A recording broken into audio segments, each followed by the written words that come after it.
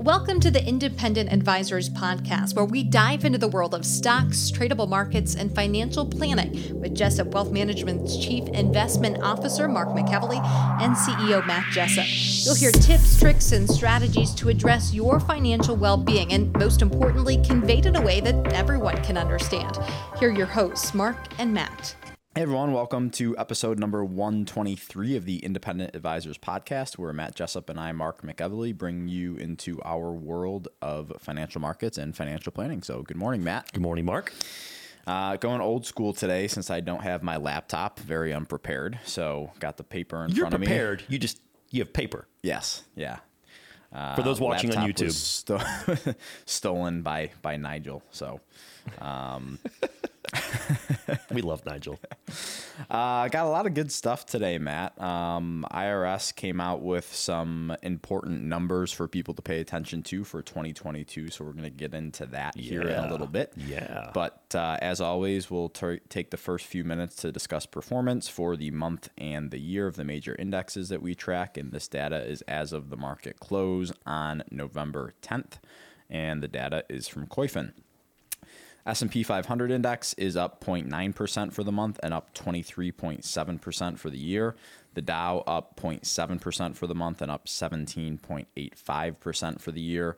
The NASDAQ up 1.86% for the month and up 23.2% for the year. IWM ETF that tracks the Russell 2000 index up 4.08% for the month and up 21% for the year. Big move. Big move. We'll talk about that here in a second. Vanguard International ETF, ex-United States, up 0.23% for the month and 8.4% for the year.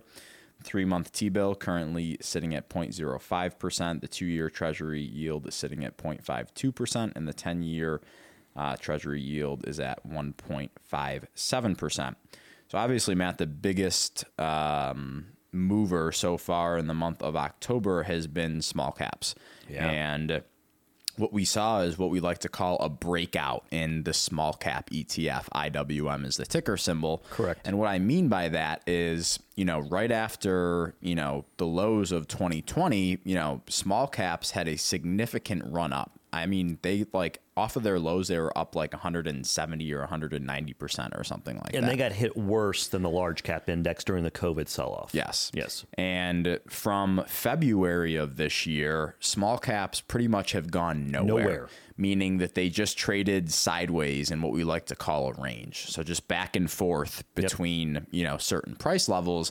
And finally, we got a breakout above those price levels or those highs that are now small caps. The IWM ETF specifically is at an all-time high, which I view as very bullish going forward. That's not bearish. It's not bearish. Number one. But yeah, so, that was a really big development, I think. And, it's been something that a lot of people have been watching over the past several months because, it kind of got to the point where it was a coiled spring, right? Oh, yeah. Where it just, this range just kept getting smaller and smaller, and it was going to break one way or another, up or down. Yes. And it broke up, which is, pretty optimistic for the rest of the year, I would say. Love it. Moving on to big news headlines, current events from the week. The October jobs report came out, and the U.S. economy added 531,000 jobs in October. The jobless rate fell to 4.6% as labor market bounced back from a summer lull. And this was the largest gain in jobs in the past 3 months. Great data point. Love to see it. And that's exactly what we need, in my opinion, to start getting the supply chains back to normal. Biggest bottleneck you hear from employers, lack of labor. This is a positive. Yeah, very positive. The next thing that I wanted to talk about, like I mentioned before, was the IRS came out with some important numbers for 2022 that I think people should pay attention to. Number one, the estate gift tax exemption was increased to $12,060,000 per person, and the annual gift tax exclusion also gets bumped up to $16,000 per person. So can you just explain that a little more on what those actually are? Yeah, that's great, Mark. So on the estate gift tax exemption, listeners, it means that you are able to pass on to the next generation up to $12 million, $12,060,000 without the federal estate tax kicking in, which is about 45% or so. Right. It's not low. Every dollar above that is taxed at roughly 45%.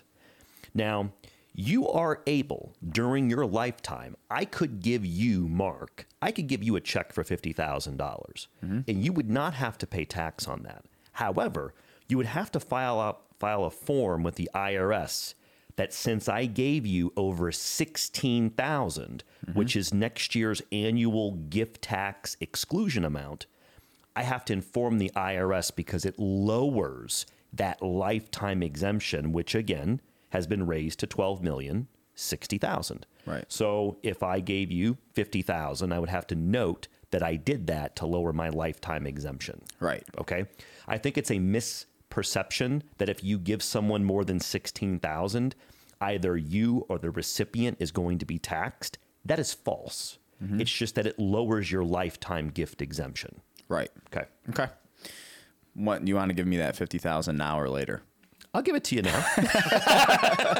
The 401k deferral limit increased from $19,500 per person to $20,500. So we got an increase of about $1,000 of what people can contribute to their 401ks. Love that. It's great. And so, listeners, when I see this type of stuff, you got to remember that highly comped people tend to max out their 401k in the first quarter of the new year. So when you think of flows into the market, think of people right now who are highly comped who can't contribute to their 401ks.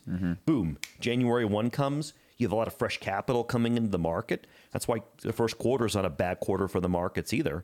And you start saying an extra $1,000 across all those highly comped people, that's not bearish. Yeah. Yep. There's a second time. So, and then there was no change in the catch-up deferral limit, Matt. So that stayed at $6,500. So people that are over the age of 50 can contribute now $27,000 to their 401k, Including the catch-up. Yes. Yes. That's awesome. Yeah, that's great. The defined contribution plan maximum contributions increased from $58,000 to $61,000. And for those who may not be familiar with that term, defined contribution plans are just like profit sharing plans, 401k plans. They have a max limit of total contributions from employee and employer, Including profit sharings. Yeah. right? Yep. So that has been increased to 61,000 total contributions From 58. from 58.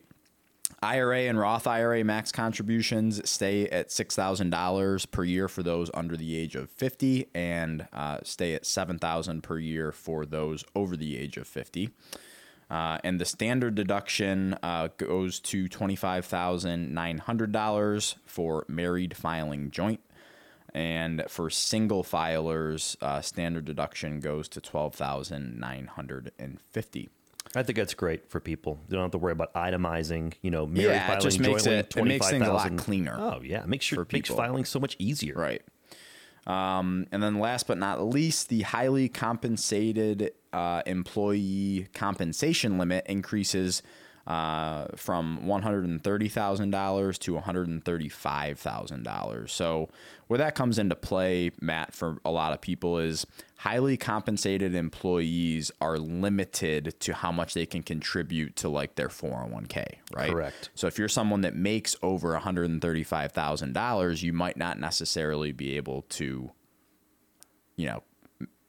max out, I guess, your 401k. Yeah, there's formulas, listeners, that these plans have to file with the IRS to make sure that they don't discriminate against lower comped people and they don't just benefit the ones that are making more money. And there are ways, listeners, that employers can get around this. And so one of the ways is to have something called a safe harbor provision, which says, for example, that you'll give 3% of compensation to everybody in the company, no matter if they contribute or not. And so there's ways around it. And I love the fact that they have those provisions because I've seen so many companies adopt this to where, the employee historically has never contributed to the 401k. Now they're getting 3% from the company. They're starting to see the positive momentum of what that 3% has grown to, and all of a sudden it's like, well, I'm going to put in 3%. And Right. it is, I've seen that be such a positive domino effect that I'm glad that companies do that. Yeah, no, it's awesome.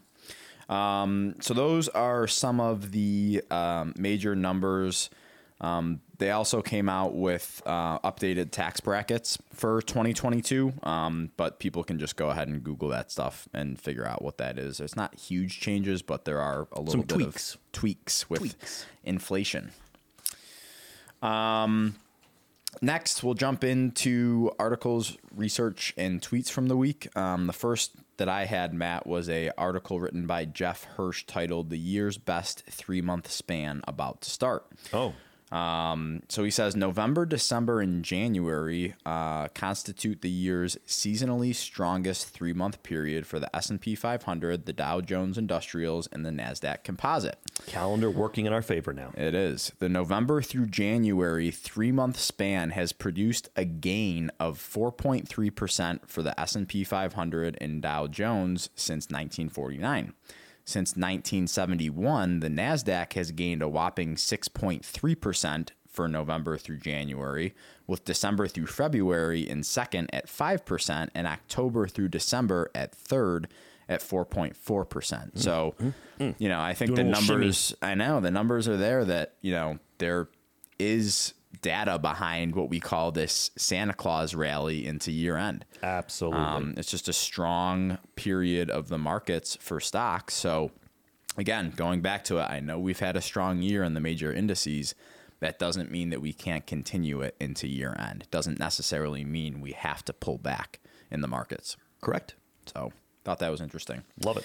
The next thing, switching gears a little bit, was an article written by Michael Townsend on Charles Schwab's website titled "Congress Drops Most Individual Tax Increases in Revised Economic Package."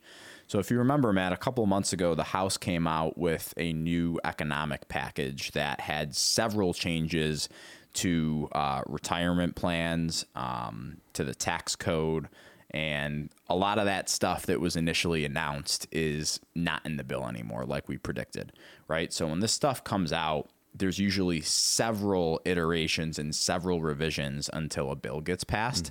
And some of the key components of the first bill proposed by the House, are already out of the next bill. So I just want to go through some of those things to update listeners on that. No, because I did get a lot of feedback from that podcast where you did preview what was in the initial bill. Yeah, and I'm kind of on both sides of the fence with that. I kind of look back and I'm like, maybe we shouldn't even talked about it because it does get people nervous for what could potentially happen. But I think it's good to stay informed on what could be coming down the pike. Yeah. So the first was the individual income tax rates. The House bill proposed increasing the top rate from 37% to 39.6%. for individuals making over $400,000 in income, but that proposal was dropped from the new bill, so that is out. Okay. The surtax on wealthy individuals, however, is in. A 5% surtax would apply to individuals with income over $10 million. An additional 3% surtax would apply to income over $25 million. Capital gains. The House bill proposed a new top rate on capital gains and dividends of 25% for individuals with more than $400,000 in income, but that proposal was dropped from the compromise bill. So capital gains tax increase is out.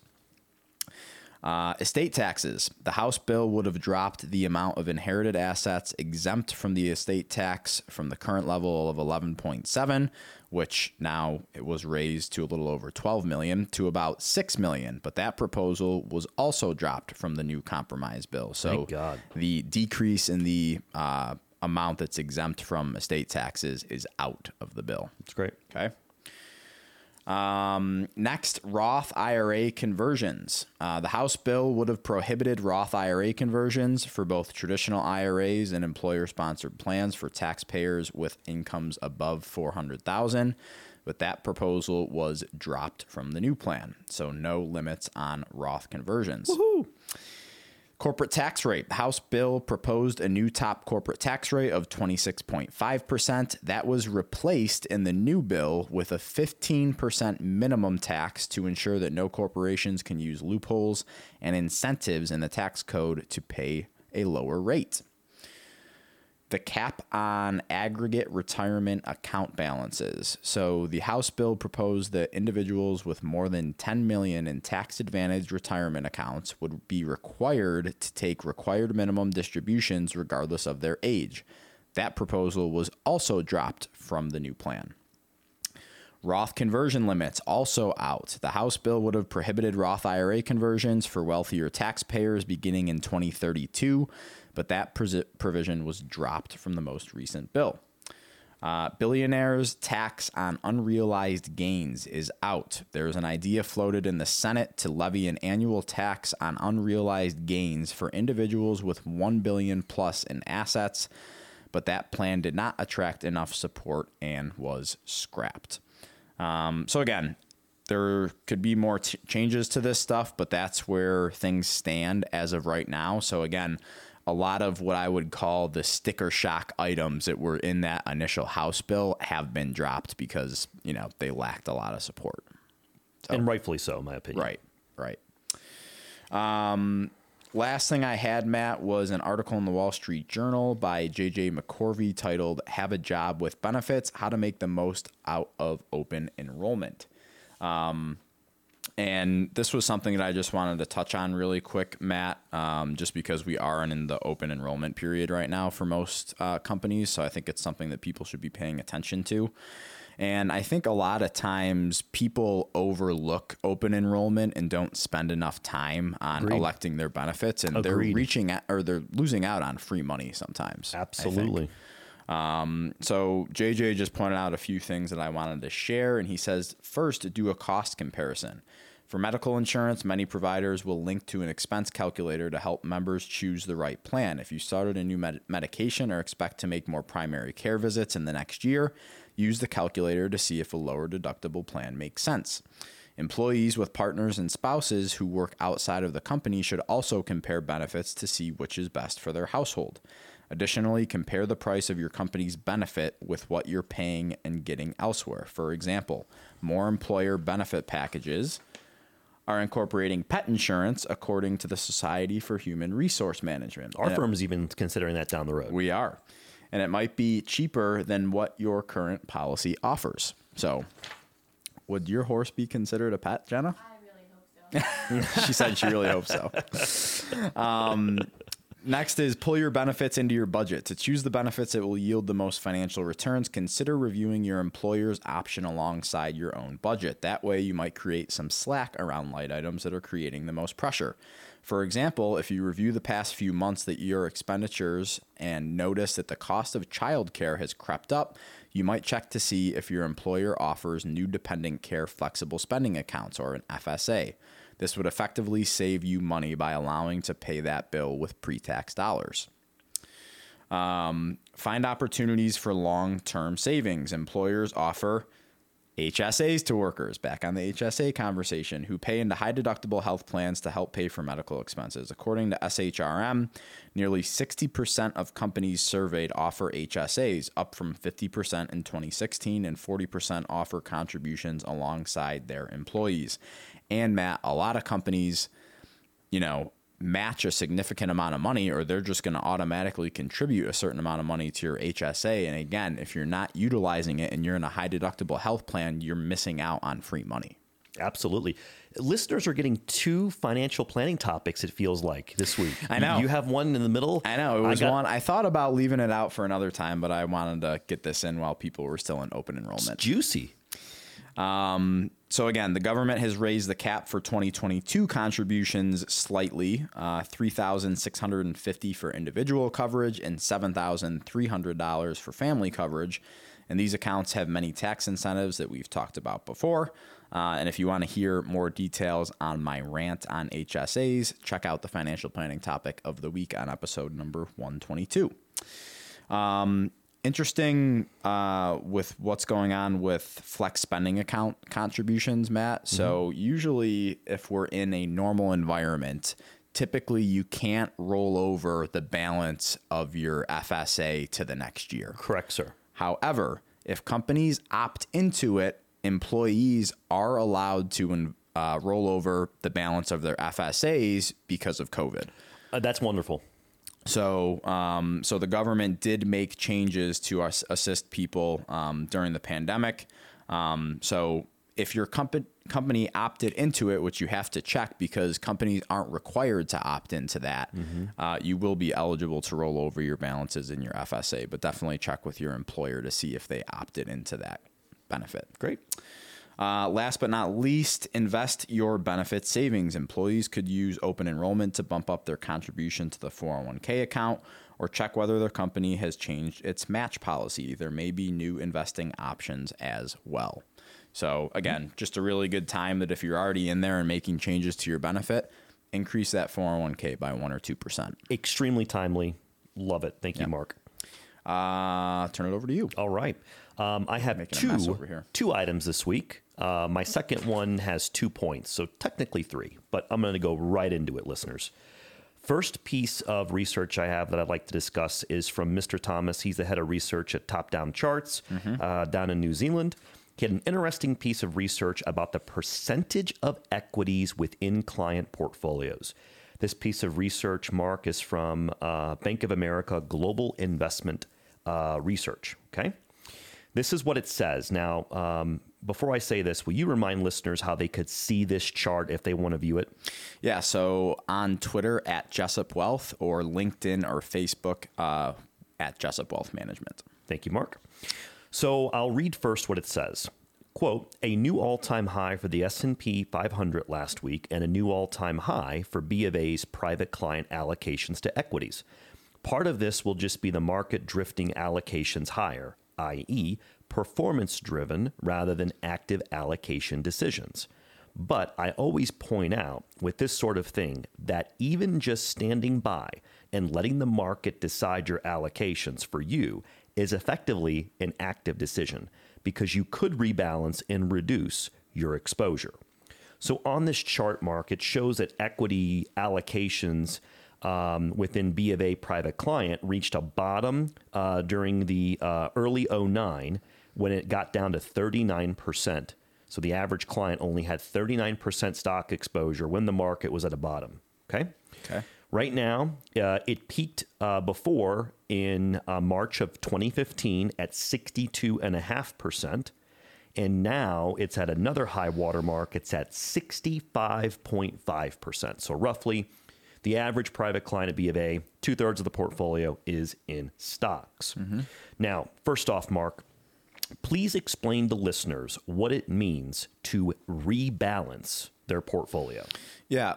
So a lot of people manage their investment portfolios based on a allocation weighting percentage, meaning, for a certain level of risk, for example, a popular allocation is 60% stocks or equity and 40% bonds or cash. And that has been a very popular allocation over the past 20 years that we've discussed a couple times on the podcast in the past few episodes. So people can check that out if they want to hear more on the 60-40 portfolio and if it's dead or not. Yep. But you have that target allocation to keep your risk levels in check, right?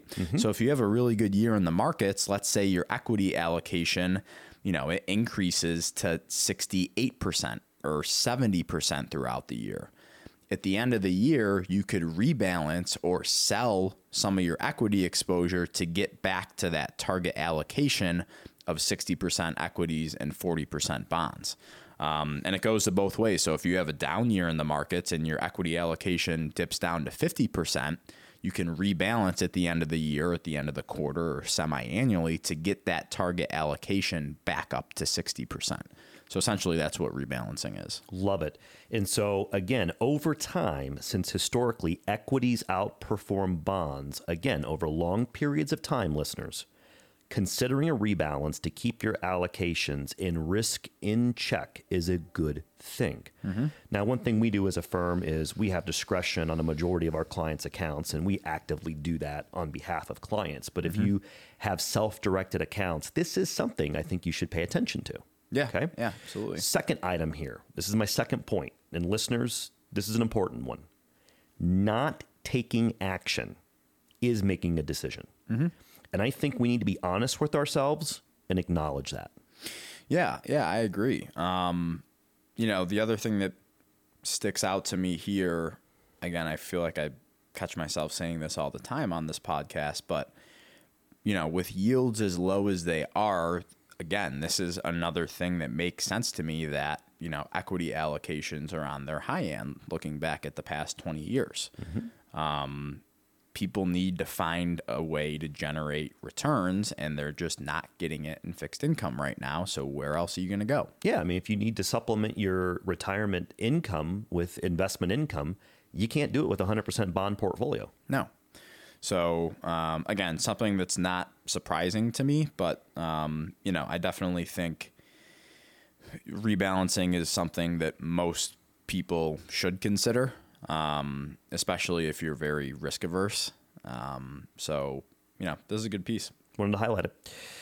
Okay, the second piece I'd like to share with you listeners is a blog post by Brad McMillan. He is the Chief Investment Officer of Commonwealth Financial Network. We've had Brad on as a guest of our podcast. Was it a year ago, Jenna? I think it was a year ago. It was during COVID. I think he was a guest.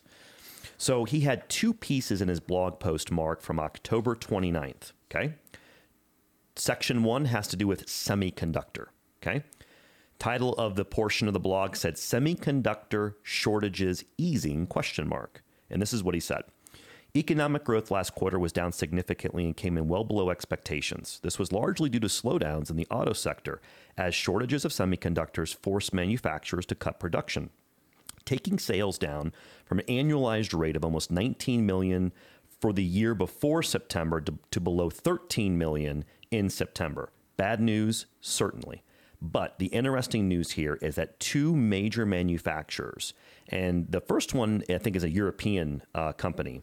Can you pronounce this for me? Stellaris and Volkswagen see the situation improving and expect chip supplies to ease by year end. Even Ford on its earnings call noted that there were, quote, significant increases, end quote, in semiconductor availability for from the second to the third quarter. A necessary prerequisite to things getting better is that they have to stop getting worse. And that seems to be the case in this very important area. So again, that's good for the economy. Think of all the auto suppliers it affects down the system. Secondly, who is this bad for potentially, Mark? Used car prices. So why are used car prices as high as they are? The big thing is people can't get a supply of a new car. Right. So if you're sitting on some used cars and you're thinking, hey, prices are going to go higher, they very well could, but this is a data point that could maybe change your thinking. Yeah. Yeah, and I hope this stuff is moderating, but it's just funny to see how this is all coming together that, at the peak of this supply chain issue, when we talked about it was a major thing on the Barron's front page, seems like things have been getting better since that point. It feels that way. Yeah. It feels that way. Okay. Second thing he had in his blog post, which caught my attention, the title is Inflation Moderating. Now, yesterday we had some inflation data that was still relatively hot, but I'm going to read what Brad had here. Okay.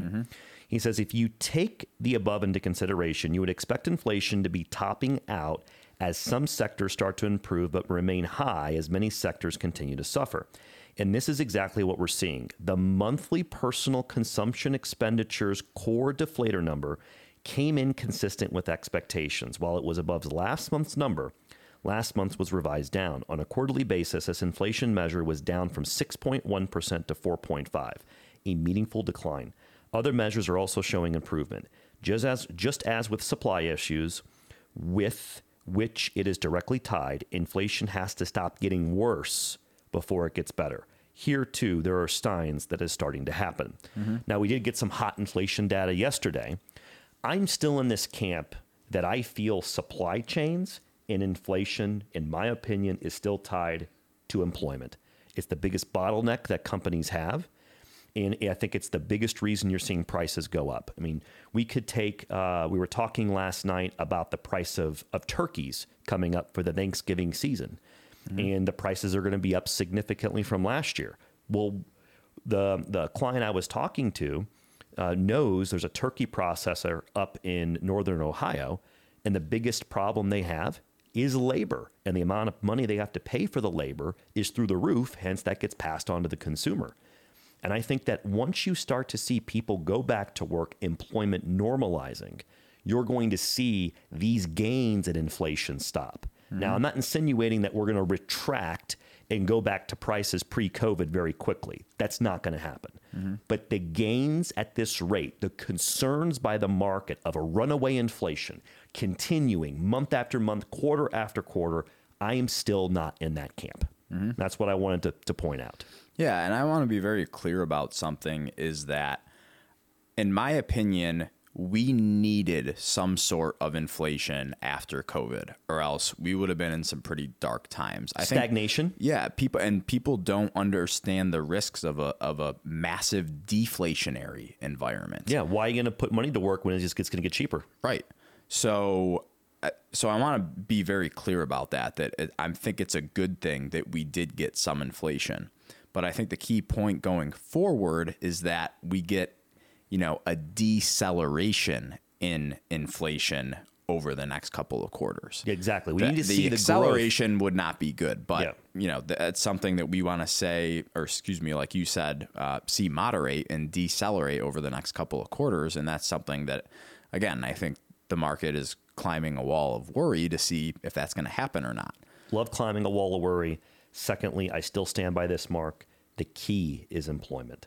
That's the key. Okay. Yep. That's why So, I watch those numbers want to so continue closely. to see these job numbers coming strong. I want to see people go back to work. Yep. I want to see it. Okay, Mark, I'm going to transition to the financial planning topic of the week. This one's going to be a being little... on the other side of this one. Yeah, what do you think? This is I like like the it. third time or second time? All right, Yep. buddy.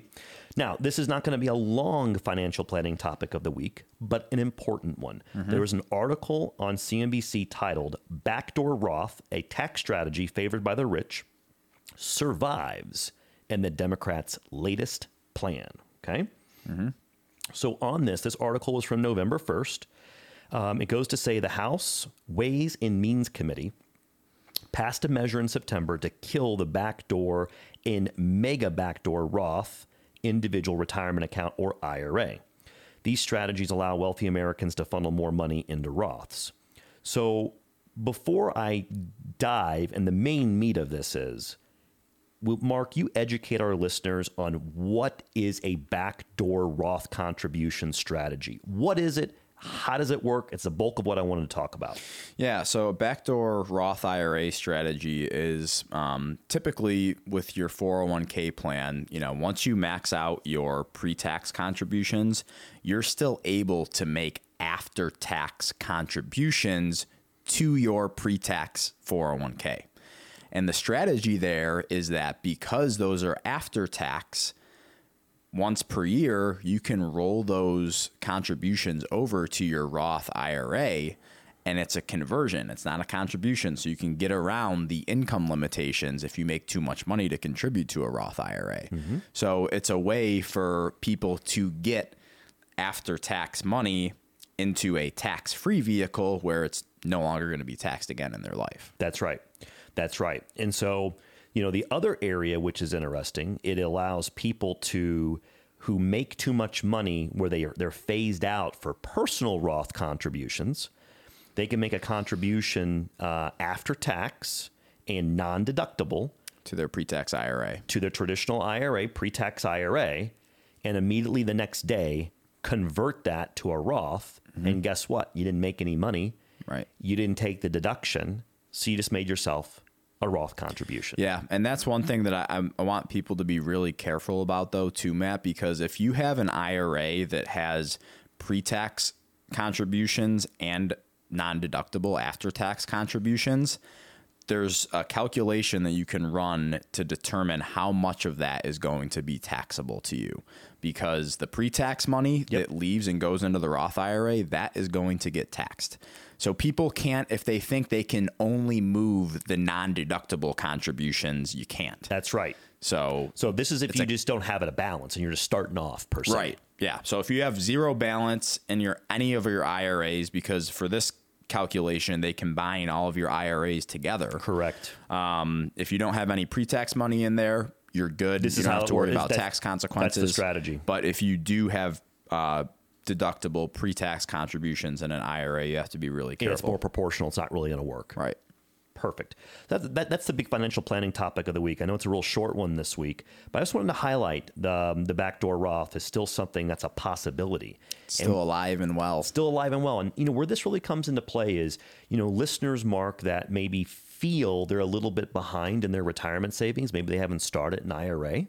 And let's say, they're in their early 50s, and they're like, I got to start socking some money away. And I don't have an IRA. This is a strategy, and if you make over $140,000 and you're single, this is a way to do that. Yeah, absolutely. And, I think that there's a misconception that you can only contribute, up to, well, this year it's $19,500. As we talked about, next year it's going to be $20,500 into your 401k, but that's like the pre-tax contributions. You can make after-tax contributions to your 401k to get closer to that limit of total contributions in your 401k of employee and employer. And keep in mind that after-tax contributions to your pre-tax 401k are different than Roth contributions to your 401k. Very different. Very So different. Keep that in mind. So last point, the limit for married couples filing jointly for Roth IRAs, income limit is $208,000 is what the article said. So I wanted to throw that out there too. Yep. Okay. So, and again, it's not a big deal if you're over the income limit and let's say you maxed out your Roth IRA, you can take those contributions out and fix it. So it's just a little bit of a hassle, but Yeah. there's ways to make that right. Yeah. Back to you. I don't think I have anything else, so we'll leave it here for the week, and we'll be back with you next week for episode number 124. So thanks for tuning in, everybody. Take care. Thank you for listening to the Independent Advisors Podcast. If you're interested in hearing more, hit the subscribe button so you can be notified every time a new episode gets released. Feel free to share with friends, family, and follow us on Twitter at Jessup Wealth, Facebook, and LinkedIn. Mark and Matt will continue to share beneficial information on these social media sites. Also, check out the podcast tab on their website. That's www.jessupwealthmanagement.com.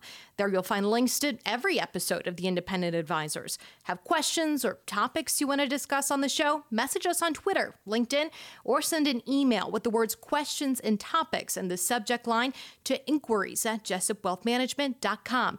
We'll talk about it right here on the podcast. Certain sections of this commentary may contain forward-looking statements based on reasonable expectations, estimates, projections, and assumptions. Forward-looking statements are not guarantees of future performance and involve certain risks and uncertainties which are difficult to predict. All indices are unmanaged and are not available for direct investment by the public. Past performance is not indicative of future results. This podcast is provided for general informational purposes only and does not constitute either tax, legal, or financial advice. Although we do go to great lengths to make sure our information is accurate and useful, we recommend you consult a tax preparer, professional tax advisor, financial advisor, or lawyer regarding your specific circumstances. Investing involves risk, including the loss of principal. No strategy can guarantee any objective or goal will be achieved. Advisory services offered through Commonwealth Financial Network, a registered investment advisor.